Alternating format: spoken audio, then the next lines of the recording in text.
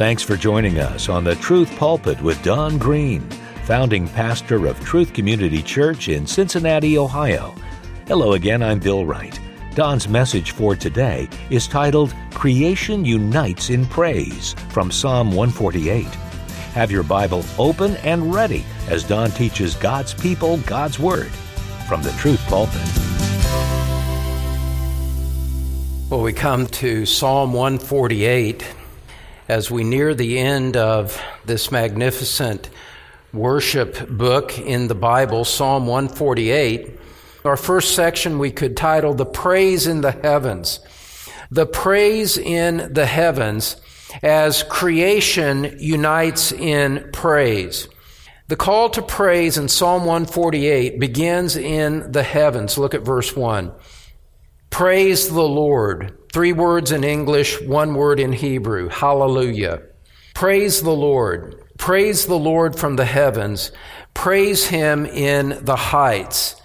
And so the psalmist is looking up into the skies, as it were, and from a position of writing the Word of God, calls on creation from that perspective and summons everything in the sky to join in the praise to God. It's as if he personifies all of the heavenly hosts and calls upon them from that position of personification to join in the praise that is filling his heart as he writes this psalm. And so he looks into the sky, looks into the invisible realm, even you might say, and summons everyone to praise. Verse 2, praise Him, all His angels. Praise Him, all His hosts. Hosts there being another term for angels, and they're all summoned to the great task of praise. Now, you know that in the world there is a corrupt tendency among men to have an undue fascination with angels, sometimes wanting to worship angels and spiritual beings, and neglecting the fact that they are simply part of the created order, rather, and not objects of worship. Even John in the book of Revelation wanted to fall down before an angel and worship, and the angel told him, no, don't do that. Praise God instead.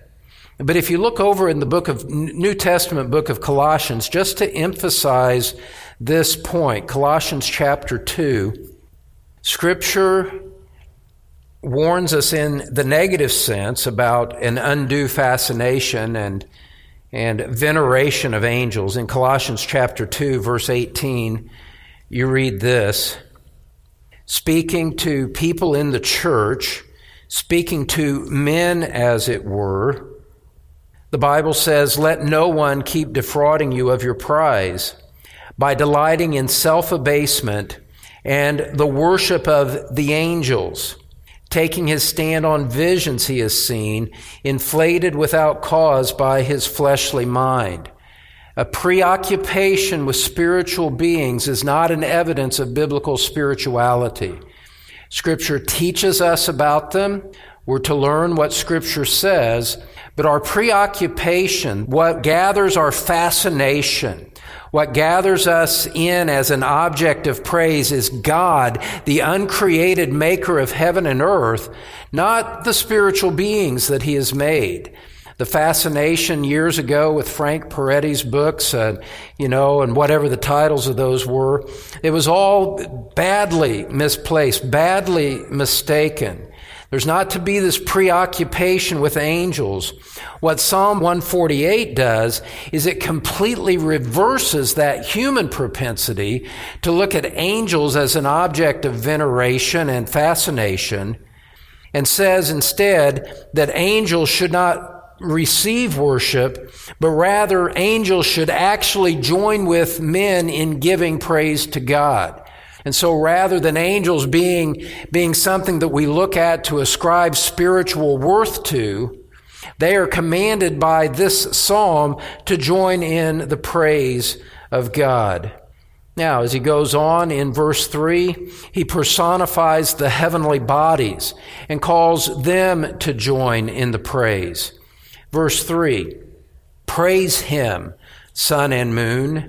Praise Him, all stars of light. Praise him, highest heavens, and the waters that are above the heavens. Now, it's always fascinating to me to realize how Scripture, in such a short summary in just a few clauses, can repudiate and refute entire ways of thinking and entire worldviews. If you think about what verses 3 and 4 say, calling the sun and moon and the stars of light to praise God, it is saying that those heavenly beings are subject to the rule of God. They receive their existence from God. They are sustained in their course by God. God established them. God appointed them, appointed their circuits, and God is responsible for them staying and being suspended in the sky. Well, what does that tell us? What does that say to us? This verse alone repudiates all forms of astrology, which suggests that the stars somehow determine our destiny or direct our fate. No, they have no such power whatsoever. They are created bodies. They are subject to the rule of God, and whatever their courses are determined by God, and they have no effect whatsoever on the course of human life. And so in this call to praise, we are entering into that which does away with false religion, does away with false worldly philosophies, puts even spiritual beings into their place, and everything is slotted into its order, that its purpose of existence is to give praise to God. Now, that gives you a sense of how lofty God must be. We look at the stars, we look at what the most recent telescopes can do, peering into the outer reaches of the universe from our perspective, and we are astonished at the magnitude and the glory of them all. Well, understand that we are looking at that which is simply a reflection of the greater Creator who put them into place and sustains them in their routes. And so, look back at Psalm 19 for a moment and realize that these heavenly bodies, these heavenly beings, these spiritual beings, they are leading us not to themselves as objects of the affections of our heart. They are pointing beyond themselves to the one who made them. Psalm 19, verses 1 and 2. The heavens are telling of the glory of God, and their expanse is declaring the work of His hands. Day to day pours forth speech. Night to night reveals knowledge. There is no speech, nor are there words. Their voice is not heard. Their line has gone out through all the earth, and their utterances to the end of the world. This is sufficient testimony to all men everywhere that there is a Creator God with eternal power, and that there is evidence that men should seek after this God, even though that they routinely refuse it. They stubbornly refuse it, as Romans chapter 1 says. Romans chapter 1, verse 20.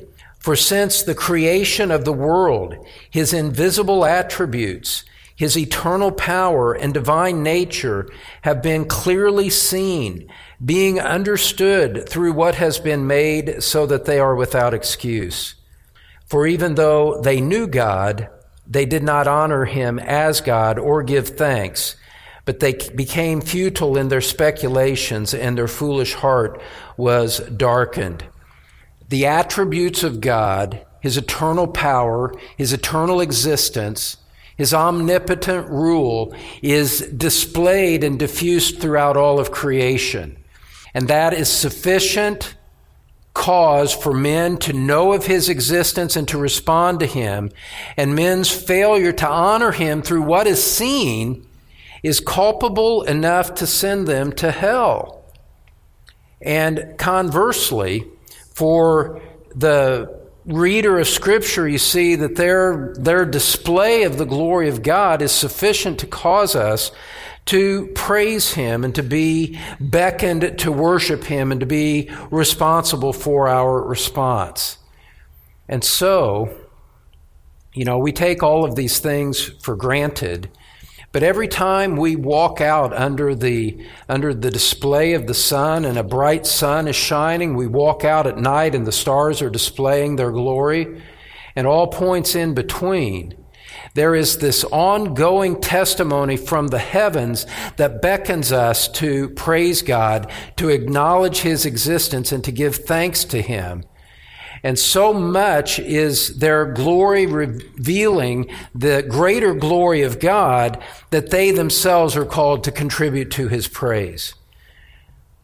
And so we are living in an environment, we are living in a realm that Scripture says displays the glory of God and calls us to the worship of Him. Now, as you read on in verse 4, praise Him, highest heavens, and the waters that are above the heavens. The waters that are above the heavens could be a reference to rain clouds. Some people speculate that perhaps it refers to water in deep space that would account for ice on planets and comets. But whatever the case may be, there is this recognition of the elements of nature being diffused throughout all of creation, and even they are identified and singled out as being responsible and personified to come and join in the praise of God, this God who is the subject and the object of all 150 Psalms. And so it is just expansive in its call to praise. Now look at the language there in verse 5, where it says, "Let them praise the name of the Lord, for He commanded and they were created." Look down at verse 13. You see that that's a little bit of a refrain in this psalm. Verse 5, "Let them praise the name of the Lord." Verse 13, "Let them praise the name of the Lord, for His name alone is exalted." And so we praise God, as we've said in the past, we praise God by recognizing His attributes and honoring Him for that. We exalt Him for His perfections and deeds. We recognize His greatness and we declare it. We affirm it. We submit to it. We join joyfully in acknowledging it and recognizing and declaring that God, You alone are the creator of the heavens and the earth, and everything that is under Your gaze should join in returning thanks to You. We exalt Him for His perfections, which have no limits. The character of God, the existence of God is pre-existent. He is uncreated. He has always existed. He will always exist, and He is unchanging in the entire course of human time. And so we look at these things. We look at these immutable attributes of His. We look in the heavens and see the majesty of creation. We look around us and we see His works in providence. We look into the New Testament and we peer into the matchless glory of the Lord Jesus Christ, God in human flesh. We contemplate the glory of His humiliation, coming from heaven to earth in order to give His life as a ransom for many. We look at the glory of His words and that authority which caused men who heard Him speak say, "No man has ever spoken in this way." We look at His miracles. We look at His compassion on sinners. We look at His strength and courage and judgment on an apostate religious order of His day. We look at Him going boldly and courageously to the cross. We look at Him hanging on the cross, bearing the weight of the sins of His people. And as He does, praying that God would forgive the ones who were unjustly crucifying Him. We look at His glory as he commends His mother to the care of the Apostle John. We look at his glory as he looks to the thief on the cross and says, "This day you will be with me in paradise."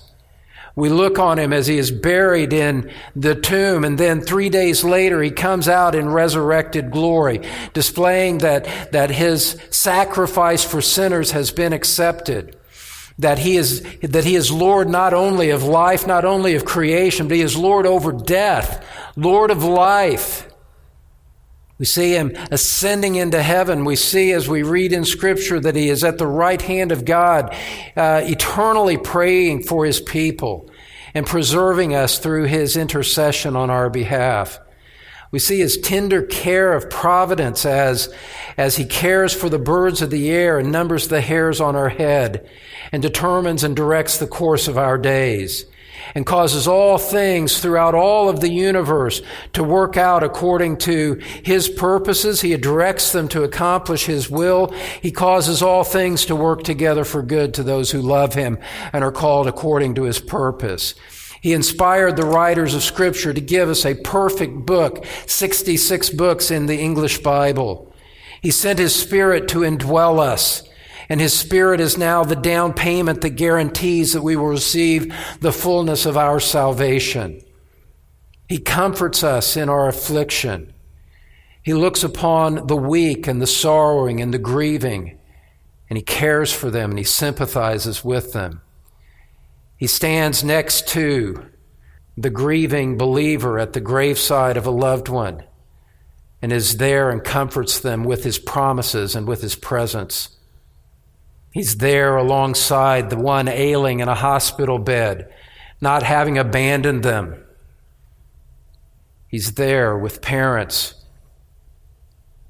anxious over the spiritual direction of their children. He's there alongside those who are praying and interceding for the people of God, for their spouse, for their children, for their parents, for other loved ones. He's next to the heart, anxious for the salvation of that one that he's just witnessed to. He's next to the young man charting the course of his life. He's next to and loving the person lying on their deathbed, anticipating an entrance into glory. All of these things, beloved, so easy with just a basic familiarity with the Bible in the course of the life of Christ, for us to just see that there is this endless scroll that we can just turn and see new displays of the glory of God in creation, in providence, in the church, in our salvation, in glory to come. All of it collectively surpassing our understanding in its display of the glory of God. Each one individually being capable of fulfilling our mind with meditation for days on end, never to exalt it. Remembering the kindness that he showed to us in our salvation, delivering you from your sin, delivering you from guilt, restoring you, renewing you, causing you to be born again, giving you a sense of the forgiveness of sin and making the Word of God come alive to you. Don't you see, beloved? Don't you see that everywhere we look in the world around us, there is a call and a beckoning to praise God? That every aspect of his work in your life as a believer is beckoning you to respond with praise. Oh God, thank you for what you've done. Thank you for being with me even in this hardship. Thank you for loving me in Christ. Thank you for your faithfulness. Thank you for your glory, your grace, your goodness. Beloved, we have an infinite fountain from which to drink that would enable us and empower us to respond to this psalm and to join in the praise that it calls us to. Review the scroll of things that we just considered and take your choice, take your pick, and realize that right there you have that which is sufficient to beckon you to praise. And so, It's just so important. It's just so important for us to remember that we are to read this psalm in light of the prior 147 that came before us. There is a cumulative impact, beginning in Psalm 1 and going all the way to this climax. There is just, you could think about it, that there is this great staircase leading us into the very throne room of heaven, step by step, walking us up into the throne room so that we are on this exalted height, peering, as it were, by faith into the glory of God and responding in praise to Him. It's really breathtaking. It's just stunning in its magnificence. So that there is rightly, as we're considering these things together, there's rightly a sense of a holy hush that falls upon us, recognizing that God, through His Word, has brought us into a holy realm where His glory is on display, where earthly matters have been put into their place and set aside for a time and forgotten. And we are swept up in a contemplation of the glory of God, and all we can do is fall down in response and say, "Oh God, I worship you. Oh Christ, I honor you. I worship you." With Thomas, I say, "My Lord and my God." To the Spirit of God, we give Him equal honor and equal reverence with the Father and with the Son. It's a triune display of glory. And you know, beloved, one thing that I would say here at this point is that contemplating these things in a worshipful way is that which transforms us from glory to glory, that which conforms us to the image of Christ. It's contemplating these things, meditating on these things, these glories of God, these glories of Christ, that as we peer by faith into the glory of Christ in this way, that is what transforms us into greater conformity with His image. It's what the Apostle Paul referred to in 2 Corinthians chapter 3, verse 18. You don't need to turn there. But he said this, "We all, with unveiled face, beholding as in a mirror the glory of the Lord, are being transformed into the same image from glory to glory, just as from the Lord the Spirit." As we reverently peer into the glory of God in the contemplation of these things revealed in His Word, as we respond in obedience to Scripture and worship Him in response, and we acknowledge these things and we embrace them with our affections, that is the driving force in your sanctification. God conforms you to the image of Christ as you reverently behold His glory revealed in the Word, give honor to Him in response. God, through the work of the Holy Spirit in your heart, conforms you and step by step makes you more like Christ. This is how we are conformed to the image of Christ.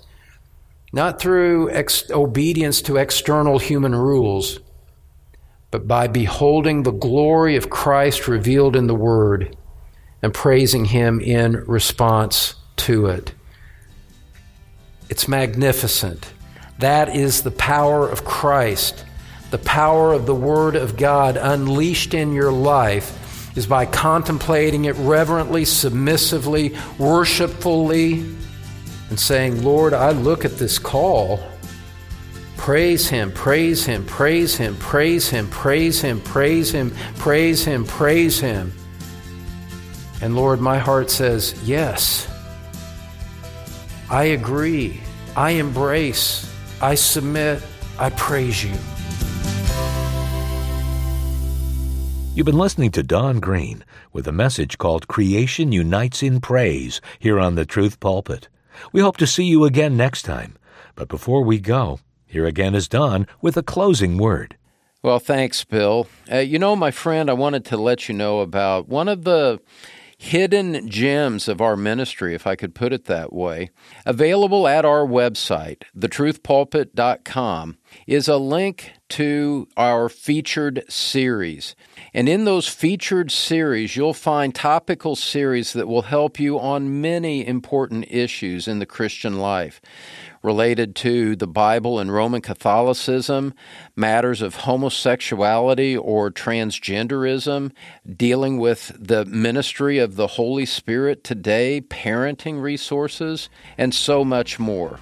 Again, you can look for our featured series at thetruthpulpit.com. It's available for free download, or we'll be happy to send you CD series if you would like that. Just go to the website, thetruthpulpit.com. Thanks, Don. And thank you, friend, for joining us today. I'm Bill Wright, inviting you back next time to The Truth Pulpit, where we teach God's people God's Word.